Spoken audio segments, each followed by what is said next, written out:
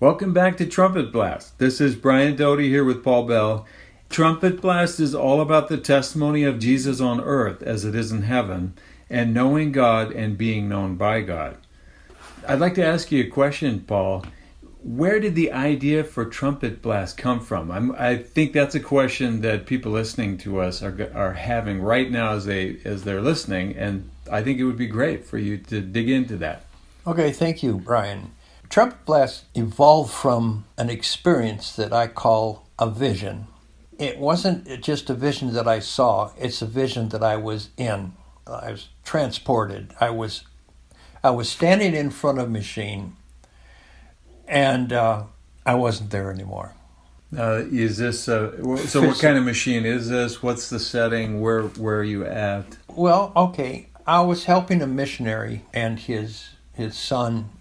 They had come back and retired, and they were running a machine shop. And I was running a CNC mill, which is a three-dimensional mill, and it's all programmed, and you push a button, and it goes through all this stuff. And when I pushed the button to start it, I was in another place with the Lord. And this place that I was at, I believe it has to be someplace in the heavenlies. There's a floor, but it's like glass. You can see through it. And you can't see it, you can see through it. But you know there's a floor. You go to step down, if there's a step there, and there were steps. I went to go down the steps, and I knew where the steps was, but I couldn't see them. There's walls, but I couldn't see the walls. There's a ceiling, but I couldn't see the ceiling. I just knew that there was something there. It's interesting. The knower knew it, but the seer didn't see it. Anyway, the Lord and I were standing on the steps, and we were looking down as a pretty large room, and it was filled with other things, but there's only one thing that caught my attention. And it was a man, and he was an older man, and he was on his knees. He was dressed like a goldsmith or a silversmith or whatever you call it, like a jeweler, an engraver, because that's what he was doing. And he was kneeling in front of this glass bell, I think they're called. Mm-hmm. Yeah, bell jars. A barrel jar. And this one was on a pedestal, and it was a glass pedestal. And in the bell was a trumpet, and it was a golden trumpet, and only had one valve, and it was spinning around in thin air. It was just floating. And the man was engraving on a golden plaque, and he was engraving, and he was working on it. And the Lord said to me, he said, he is engraving "The time is now, blow the trumpet in Zion." He's finished "The time is now." He's working on "Blow the trumpet in Zion." And when he said that, I was no longer in that vision. I was standing in front of the machine, looking at it, and it was done. It had gone through this whole 10-minute program. The program was done, and the piece was finished, and I had to open it up and take it out. I was not aware of any of that function at all. And the Holy Spirit said to me, and Paul, that man working on the engraving is you. That freaked me out. I'm going like, that's an old man. And what's he doing? Engraving. So that stuck with me. So now help us understand roughly how old you were at the time, and how many years ago that was. How old was I? That's a hard one for me to tell you. I don't remember those things that well.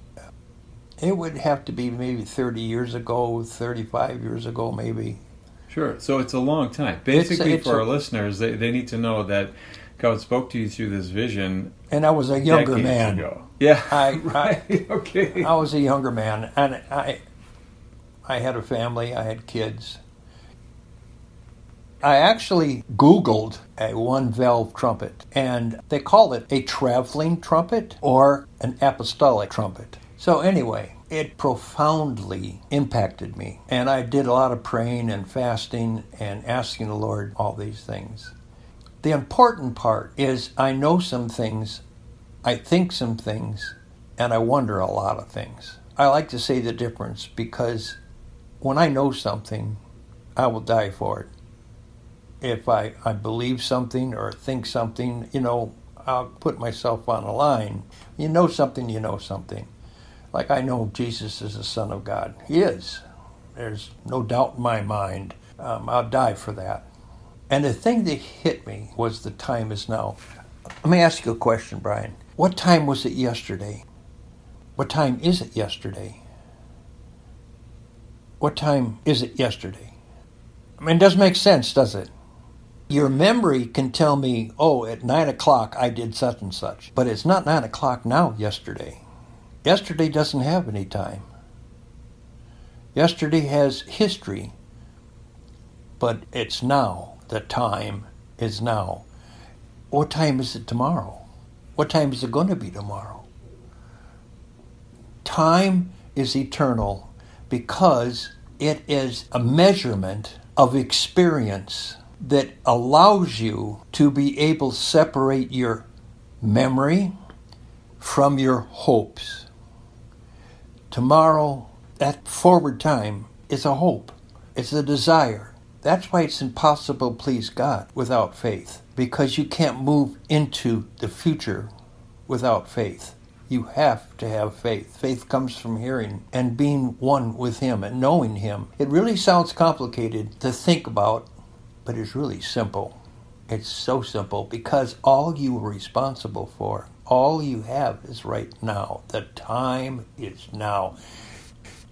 We're stationary in eternity. We have gotten eternal life. This is confusing sometimes, the way some people present it. But you ask Jesus into your heart. You accept Him.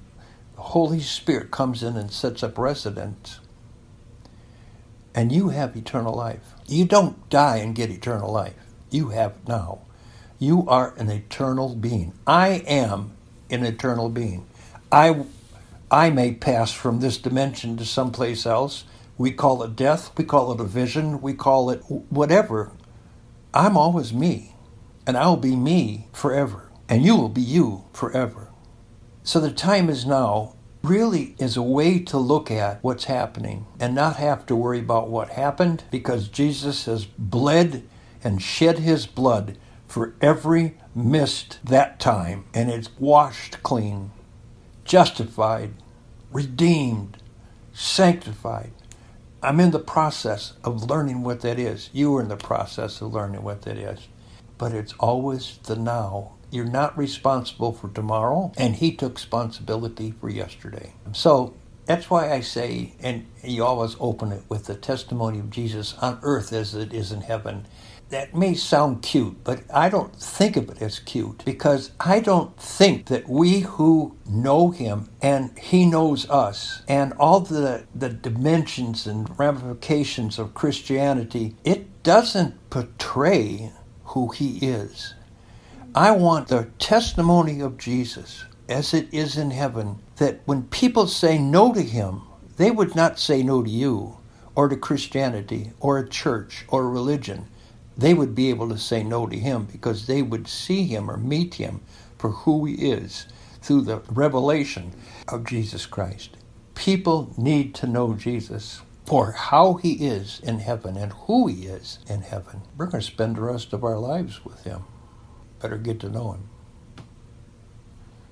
One of the big impacts of what God showed you in this vision, is how you view time. And it's not just you viewing time, but you want us to know about it too, because it changed how you lived life as well. So viewing time impacts how we live life. Now, fast forward 35 years later, you're putting this podcast together and talking to us about the time is now. Blow the trumpet in Zion. I don't quite understand. I got some hints. I've been to Israel 6 times. I haven't gone back the 7th time. I've had some opportunities. So this is a hint I've got running around in my head. It's not confirmed, but I got a hunch the 7th time is probably going to be very significant. very significant. Each one of the times that I've gone there has been an intercession time. We'll have to talk about them. There's things to learn. There's things to understand. And there's some fun involved. The place is wonderful. Israel is... The first time I went to Israel, I thought, wow, I'm home. I said to Jesus, I said, if I'm supposed to go back to America where my family is, you're going to have to send me because this is home. I couldn't not feel at home. I don't know how else to explain it. It's a cool place. So the connecting point is Zion. I mean, it's a geographic location in Israel. So when God said, blow the trumpet in Zion, it would make sense to me that you would choose into traveling back to Israel 6 times, and you've got this sense that you're going to be back again, and the 7th time is going to be significant. Now, maybe you could help us understand, is Zion a place that's outside of Israel too? Part of our experience with God is blowing the trumpet in Zion something that relates to us here in Madison? Well, that's a good question. I don't know if I have the answer for that. Zion is a holy mountain, and God loves Zion. I think it's a place. I think we're going to be gathered together there when Jesus comes back. He's going to touch his feet on the Mount of Olives. I've been on that mount. He's coming back. He's going to come back on that mount. And we shall see him. We shall be with him. One way or the other.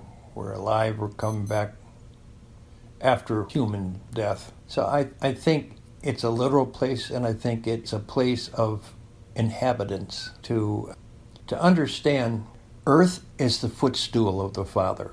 That's not a small thing. The older I get, the more I realize a footstool is pretty nice. You know, place to put your foot. You care about your footstool. But it lets you know he's got a lot of other stuff in his house, in his kingdom. Earth is a footstool, but Zion is part of his heart. However he wants to think about that, it's up to him. I tend to think it's another way to talk about the olive branch, the root. He chose Abraham and had a son past his time, miracle son, and he had to go through the whole process of taking him up to sacrifice him, to say goodbye to him after the Lord had promised him to him. And it says that he was found worthy because he believed God, because of his faith. Because believing God is putting your now into his hands. You don't have to have a whole idea of what's going on as long as you have an idea that he's the one who's going on it and you're with him. It's a relationship. It's not a group or something you join. It's really family.